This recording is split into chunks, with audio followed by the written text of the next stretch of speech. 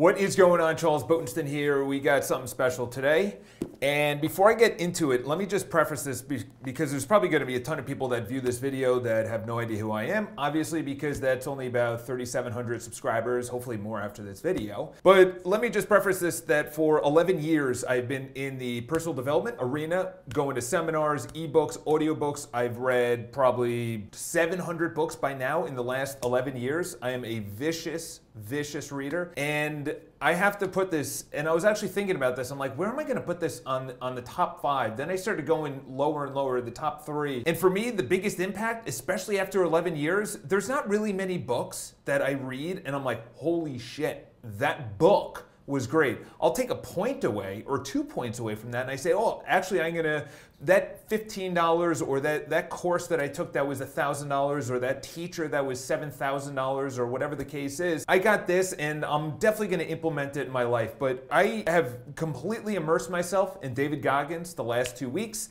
I've read about him, been following him for probably about a year and a half now. So I'm completely aware of who he is, what he's about, his backstory, but not his complete backstory as he goes into the book. So it's not like I'm coming in as a newbie and I was like, well, you know, I kind of know him. I've seen probably, I don't know, maybe a dozen interviews and I've re-listened to them. And then I got the book and I was like, wow. And the reason being is that he doesn't talk about this like he does in the book. He doesn't talk about his upbringing. All right, so let's just talk about the upbringing first, is that, you know, in today's oppression Olympics, in today's world where we want to blame other people, in today's world where it feels good and we're like levitated for being the victim.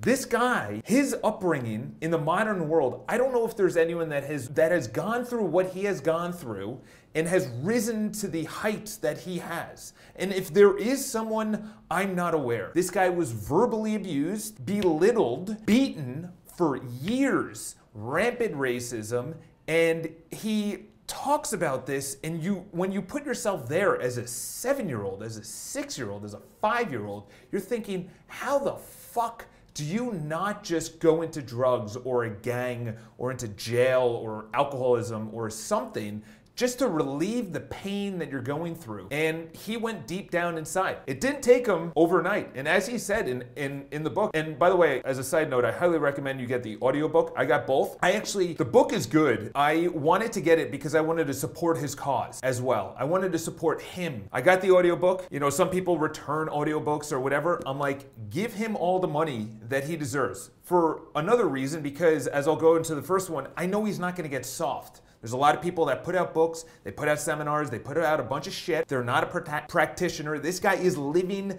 the ethos. He only posts once a week, and at that, he barely replies to comments because he notices that's how people get soft. So let's just go back into that really quick, is that he's so vulnerable in who he was as in high school. In other words, he was trying to put on a mask, he was trying to be someone else, he was trying to be liked, he was trying to be cool, and then one day he looked in the mirror, he calls it the accountability mirror, and he goes, look at the fucking person you've turned into be. In other words, he was being what other people wanted him to be. And especially in today's world of social, it would have been a lot worse. You look at teenagers and what they have to go through on all the people that are more popular, prettier, and everything else. Moving away from that is pretty much everything. So let's just get into it. The first one I've already brought up, which is don't get soft. So he kind of goes into it a little bit. He was written up in I forgot, Living with a Seal or something like that. I never read the book. It probably was good. You know, if David did not write a book, I probably would have read that because it kind of would have went into the mindset. You kind of want a little bit of that to rub off on you. But he goes into it and he goes, you gotta have the knuckle dragger mentality. In other words, and Living with the Seal, this guy, I forgot his name, he's married to, I should have looked it up, but a billionaire woman who started Spanx. I forgot her name. So they have nannies and cleaners and a big mansion and drivers and private planes probably, or first class or business class, and David in one of the interviews was like, dude, how can you stay hard like that? How could you, in other words, how could you just still have that mentality of let's get the fuck out of life if you're living this luxury lifestyle? And at the end of it, you know, once David moves out, in other words, I'm still talking about the other book, Living with a Seal, once David Goggins moves out, you're gonna go back to this cushy lifestyle. So that's why David, I want to give him the money because I know he's not going to get soft. There's a ton of people in the fitness industry, in the sales industry, in the marketing industry. Like, there's marketers without a following. It's like, dude, how can you say you're a social media wizard and you have no following? How could you say you're in the fitness industry and you're out of shape? Or you're not even talking about sleep, or you're not even talking about the chemicals in products, or the shitty food or the processed food, or you're not even working out, or you're not even working out properly. It's like, how can you literally say you're a professional? How can you write a book on this? David Goggins is a practitioner. He does this every single day. He's living into the ethos. Moving on. Rise when everyone's down. So this is actually something that I sort of do on the smallest and minor of day-to-day so my accountability is going to gym classes because working out by myself, it's great and everything else, but when I'm doing my third round of burpees and I'm looking around and I see everyone is just losing it and they're just getting tired, I look around, and actually I was doing this, like I said, on a minor scale. He's doing it on a major scale. In other words, Ranger School, SEAL School, ultra marathons, the pull-up record, worldwide pull-up record, so it's totally different. But for me, I look around and I'm like, let's kick some ass now. And the way that he puts it, this is great, is that he has a competition. So if he's on a team, his competition is himself. But when he has competition and he's running a marathon or he's doing the pull-up bar, he sees the other person as his competition, which is brilliant. Everyone has that, hopefully. You know, Michael Jordan talks about it. Kobe Bryant has talked about it. They have this dark side that they tap into. I'll talk about that in a little bit. But essentially, what David Goggins says is that right when everyone is ready to collapse, he kicks it up a notch. So they do one of two things. If he's on a team, everyone says, holy shit, look at this leader. And then they start going harder or faster. And if he's in a competition and he kicks it up a notch, he wants the other person to quit. And that's brilliant. When everyone's soft, no, you want that other person to be like, holy shit. And then he just sees David Goggins go faster or further. There was which selection? It might have been Delta selection when he was in the military. And he's talking about that, where he's on the first ruck, which is about 18-mile ruck. And there was another person in the selection that said, oh, he'll slow down, but Goggins never slow down. So he's kind of already distancing himself before they actually go into the selection phase of Delta Force, which unfortunately he didn't end up doing because of a costly error. And obviously you don't want that. You don't want one time someone fucks up, because fucking up in war is death. Or even worse, when there's multiple people involved, where a lot of people could die. Be honest, all right? So I wrote down here, listen, everyone's sugarcoating it. You know,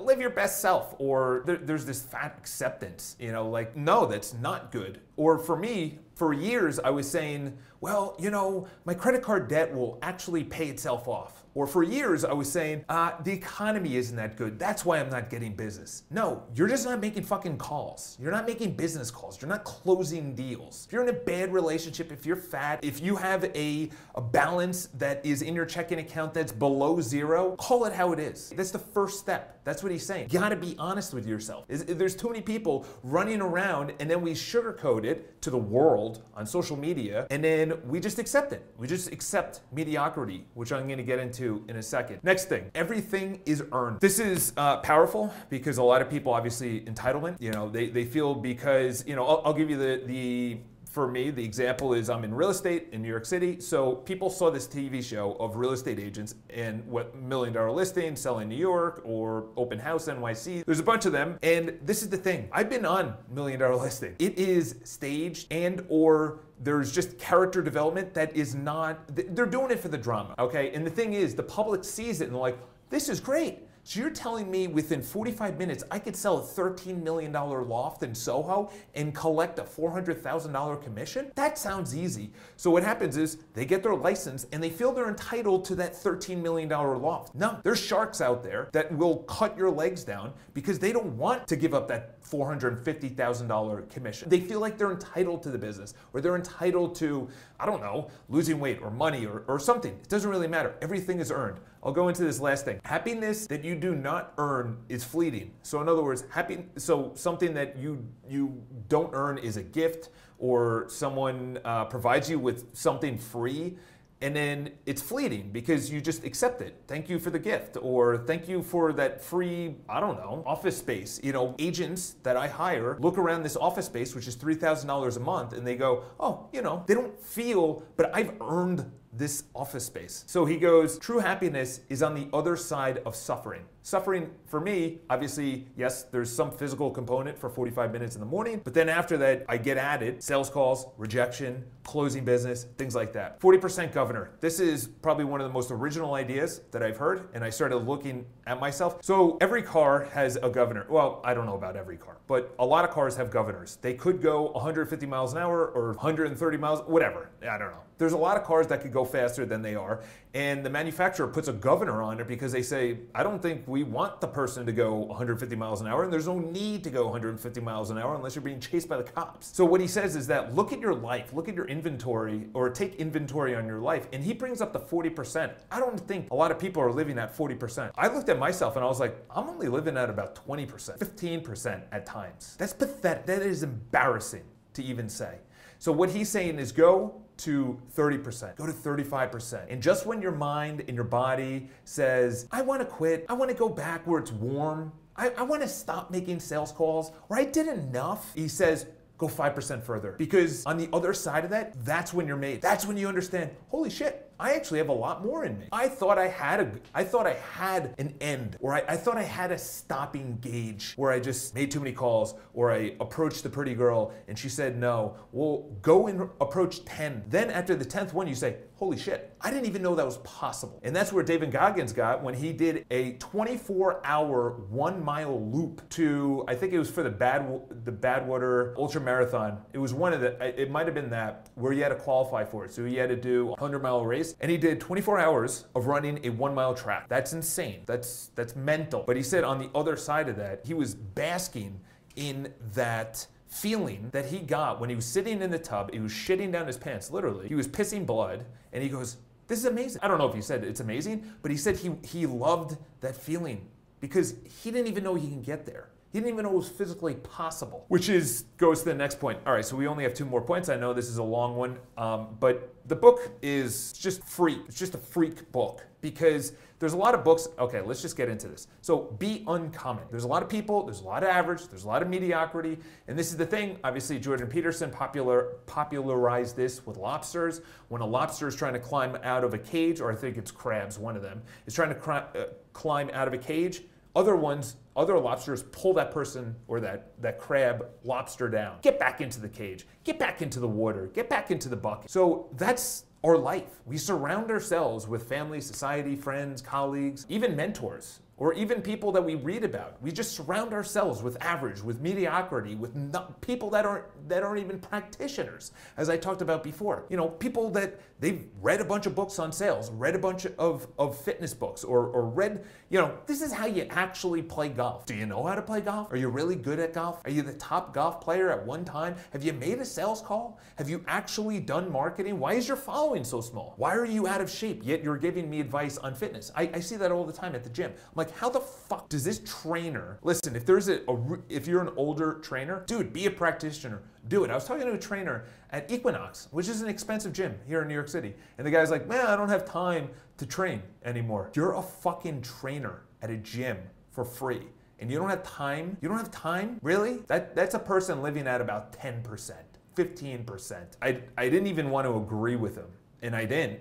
But I didn't even want to be in that conversation for him to say, I don't have time to train. You're at a fucking gym all day. You have time between your appointments. Get in a workout. All right, last thing is motivation is temporary. What it comes down to is there has to be a dark side that we all tap. You know, he says it's a bag of fuck. So you reach down into that bag of fuck, and that's the dark soul of your being.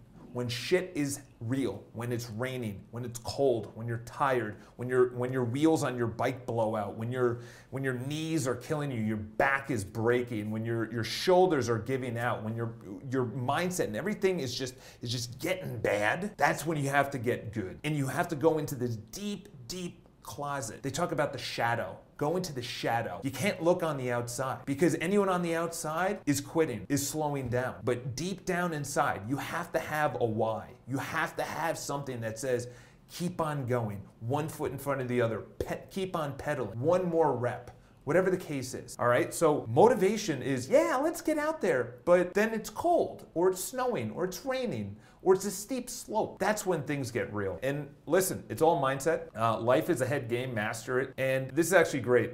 So in other words, when shit gets real, he says, if I can go through this, how much harder as a person will I be? That's the question he asks. And he says, instead of the question, can I do this? Ask yourself, what am I capable of? Like, what can I do? You know, are 10 calls enough? What about 15? What about 20 calls if you're calling for business? And then last points, I know we're probably on like 20 minutes here, but got to get the book. Here are the last points, is that it's all about daily consistency. Do it every single day.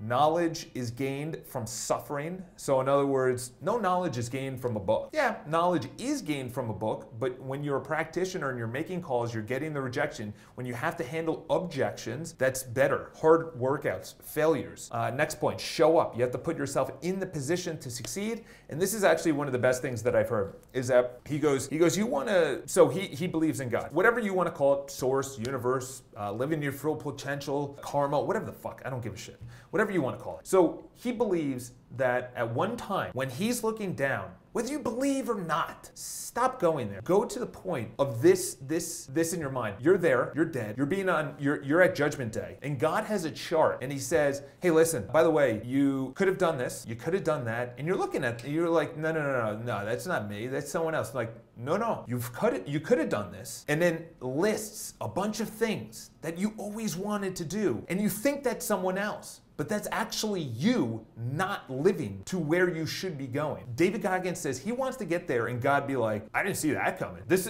is your list? In other words, surprise the Judgment Day that comes. Because if you read the book, Top 5 Regrets of the Dying, obviously never, oh, okay, this is the life I should live. No, what's the life you actually are living? You want to regret things that you did rather than you didn't do. You got to pick up the book. And the reason I say that is that, you know, I've read Adam Brown's book, which is unbelievable. I've read Marcus Luttrell's book, unbelievable.